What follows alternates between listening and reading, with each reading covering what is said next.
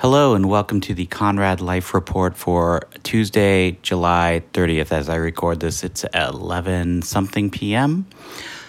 This is episode 27, and once again, I am recording this at Gabe and Cameron's apartment, just a few blocks from my apartment.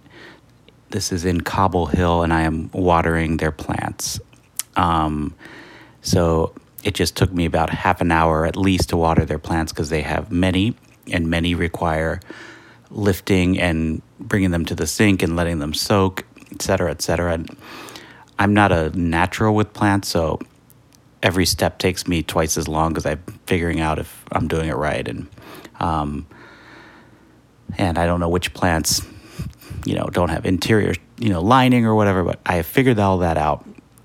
And I may come back and water them again, but don't think I'll need to before they return. So, but once again, I am surrounded by many, many books here, including I just noticed one that I didn't notice last week when I was here, but 101 Easy Asian Recipes by Peter Meehan, who was the editor-in-chief of Lucky Peach. And I know Peter, did I mention this last week? Maybe, but he plays in the great band Spectre Folk. With this guy, Pete something, and currently also with Steve Shelley and Mark Ibald. And Peter is a good friend of my friend Bradley from Grateful Dead Night. Well, beyond that too, and Peter infamously, accidentally took my jacket one night at Dead Night. I think I did tell this story last week. I can't remember. Anyway, so yeah, let's see. Last week, we had Grateful Dead Night, monthly night at 3's. Scott was in the house. Scott Devendorf is usually there at least once every other month, but his touring usually keeps him away a lot of the time. And just learned he will not be there on August 21st, which is our next one. But he was there last week, and it was a good time. All three of us, Scott, Bradley, and me, were there.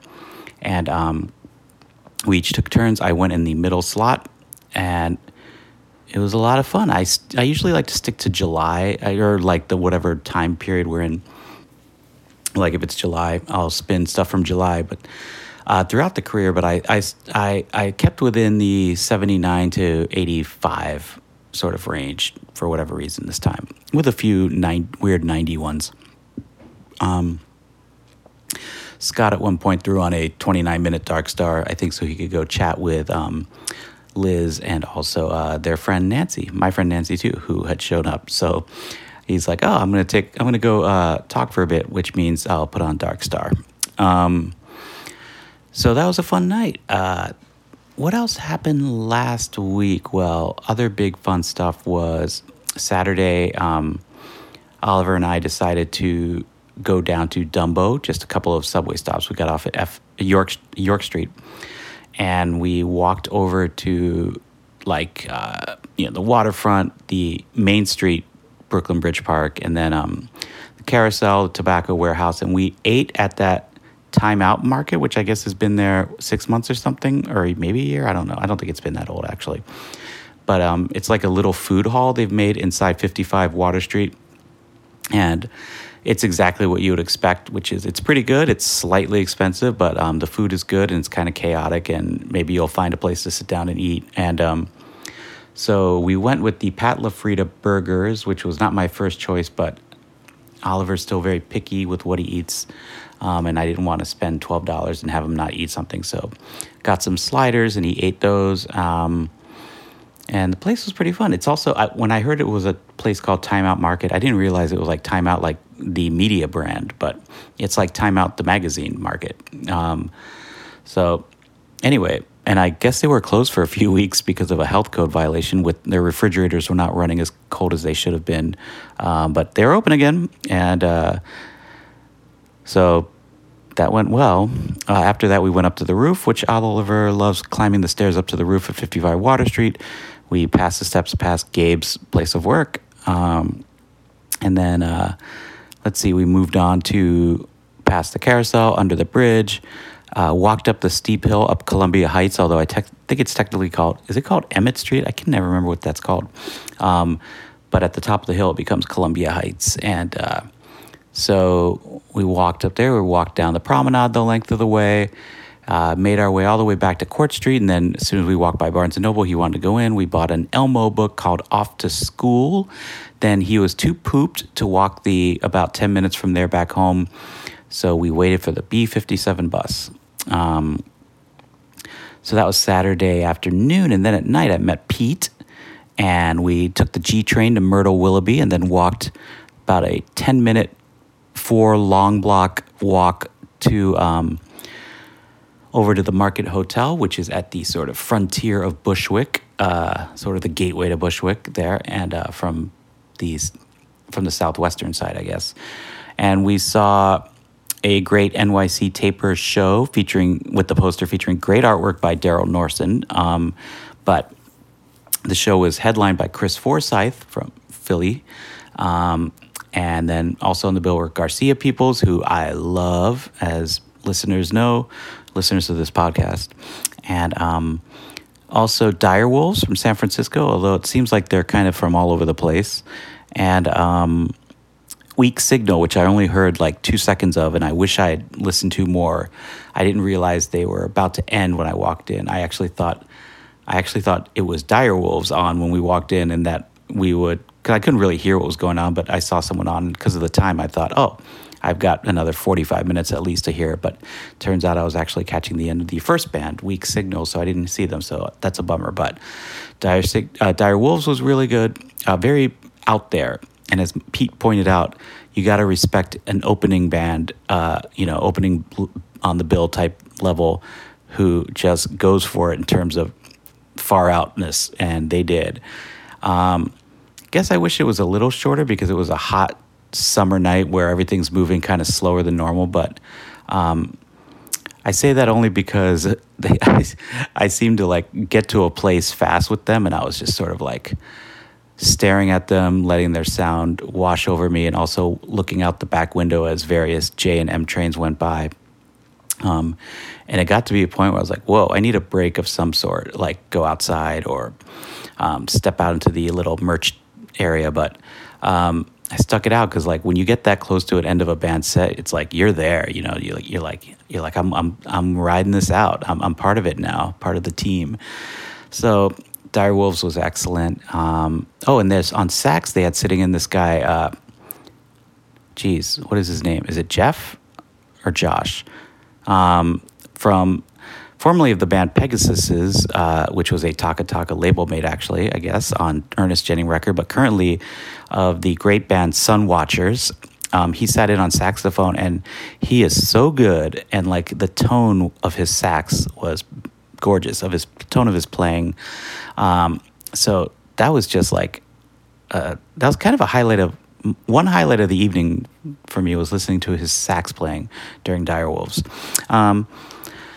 So then Garcia Peoples came on, and this is the first time I've seen in person the mythical other member of Garcia Peoples who writes or co-writes half the songs at least, and lives in Chicago because he works there and is never really a performing member of Garcia Peoples, but he was there, and he is a fantastic like rhythm guitar player.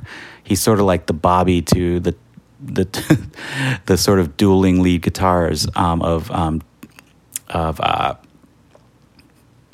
Tom and the other guy whose name escapes me right now, but the other guitarist. But he was really good. This guy, I think his name was Derek, and great singing voice too, like really great. So this 6-piece Garcia Peoples with Caesar on drums and Andy on bass and PG6 on keyboards, really, really just fantastic.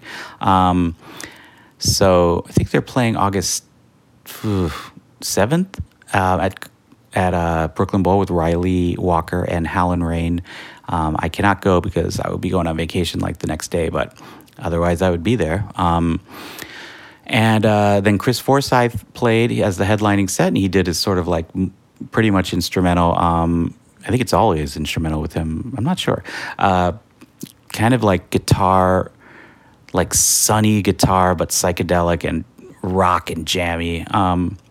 With jammy by far the end of that. Even though they like jam, it isn't like jam band sense. It's more like it's out there. It's just like long 70s guitar in a way. It's really great. And Garcia Peoples were his backing band.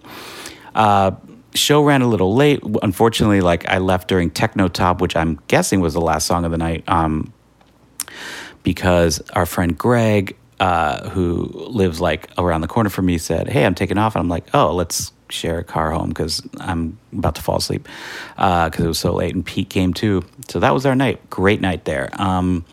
The next day, woke up and we went to Coney Island. Oh man, how long has this been going on, this podcast? It's been a while. So we went to Coney Island. Oliver loves it. It was it was really fun. I rode the Cyclone. He rode his favorite rides. I rode a couple of his kiddie coasters with him, and it was really hot. But we went early, left early, got back home by 1:30, which is kind of the way to do it, I think. And that was the week. Nothing exciting has happened so far, and then 2 days after that. So I guess we'll move on to music. Let's see. What did I listen to? Chance the Rapper album. What is it called? The First Day, The Good Day. The First Day is David Bowie. The Big Day. What a Day. It's pretty good. I really like it. I'm not a knowledgeable rap listener, and I kind of just like to listen to stuff that is, I don't know. It's like I feel like I never learn it enough to be authoritative and have an opinion on it beyond thinking like some of it is like a certain, like Chance's like rapping, for example. I feel like his rhythm is like unarguably like impeccable. And I think he was going for sort of a more pop sound on this. It sounds like I think it's great. I think for some reason it's getting a little bit of like flack. I don't know why. But good record. So Randy Newman's on it, and Randy Newman is a longtime hero of mine, going back to like when I was 14 years old. So I ended up listening to this Chance thing is funny. Like, this isn't why I was listening to Randy Newman the other night. The reason I was listening to Randy Newman is because I've had "You've Got a Friend in Me" stuck in my head for weeks now, and obviously it's a Randy Newman song. And I looked on Spotify, and Randy Newman, that is by far his most listened to song on Spotify, as you would guess. It has 89 million streams. And then like the next number 2 in Randy Newman has like 10.